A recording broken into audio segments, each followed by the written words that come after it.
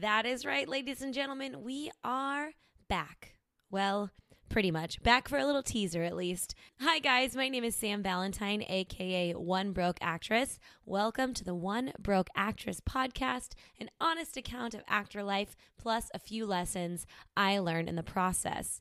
It's time for season 3. I'm so excited to be back with you. It's been 3-4 months that I've been recording this next season, and there is so much to bring to the table. It is going to be bananas. It has been a blast recording, and I cannot wait to finally put it out in the world.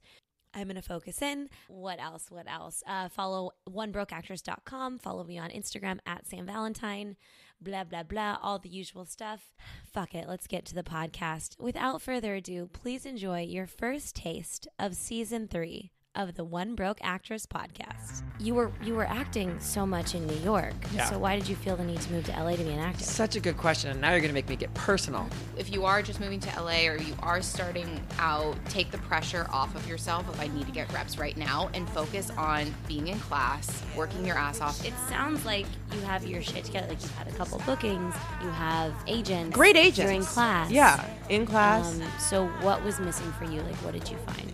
The more I can focus on bringing these characters to life and living in them, the more I realize that, so all the things that you think you get in your head about, no one else is seeing. Agents. Getting them, keeping them, dropping them, being dropped by them. Ooh.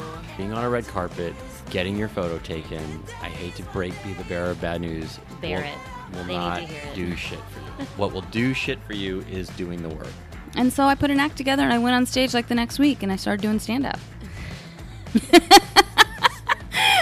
The point A to point B here is hard for me. And you never do understand why other people get the role or why you get the role. Even when you get it, you're like, I feel like an imposter. They're going to recast me and they're going to fire me. Every time I feel like I tricked everyone in the room. Exactly. And they're going to see, once I'm on set, they're going to see they made a mistake. And, you know, I still feel that way. You do?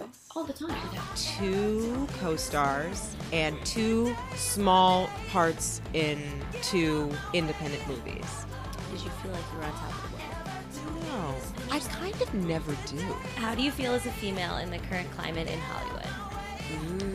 That changed it for me. I was like, why would you spend so much time getting ready to impress a man, but not your audience? Be available, you know, to not have a website and not have your reels up on IMDb. Like, just be discoverable, just be available. That served me so well. You do have sort of a advantage over other actresses in the room. And oftentimes it feels like we have no control over the business side. But the way you explain it, I feel like we have a lot. I mean, look, this industry is predicated on no's, right? Mm-hmm. Most of our existence is 95% no. No. There's thousands of reasons why they could say no, and only one reason they could say yes. And I'm like, okay, that's fine. So let's deconstruct. And you know how it is. Anybody who wants to get into voiceover, I do voices. Right. And it's so funny how misguided that approach is. But I still think that we haven't gotten anywhere close to actually telling a female story. First of all, any publicist who promises you press, I would question. Anytime you say something and somebody laughs at you, that's a joke.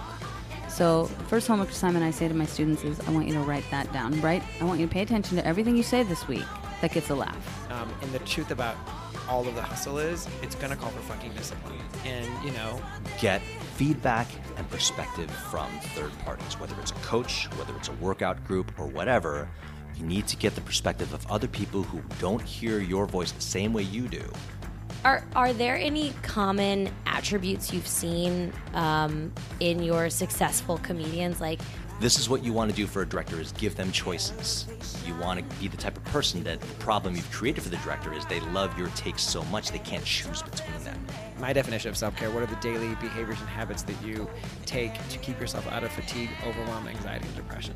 Yeah. So you really got to do you, because it's so cliche, but nobody else is you. Nobody else does you, and you got to bring something unique to the table, your personality, your ability to act and be directed, and that's what's going to allow you to cut through all of the noise. Still, when I walk through a set, whether I'm working or like walking to an audition or like going to a fitting, when I have that smell, it just brings me back to that first time.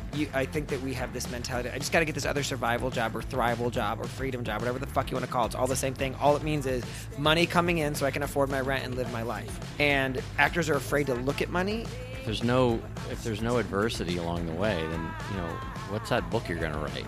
It will not happen for you unless every ounce of you goes, yes, I deserve this. I'm capable. I'm talented. You have to. You gotta live outside of your pursuits and enjoy it and have other things to focus on. Not only that, because having a life and having experiences and living and spending time with people and blah, blah, blah, that's only going to enrich what you bring. Is there really an excuse to have a poor-looking, poor-sounding tape these days? There really isn't. And those are just 2 more no's you could check off the list, right? Comparison is a fucking bitch. It's the worst. Yeah, and Instagram doesn't help. That's one of my favorite audition stories I think I've ever heard. You gotta cry in your car. Yeah. Oh, That's the man. best.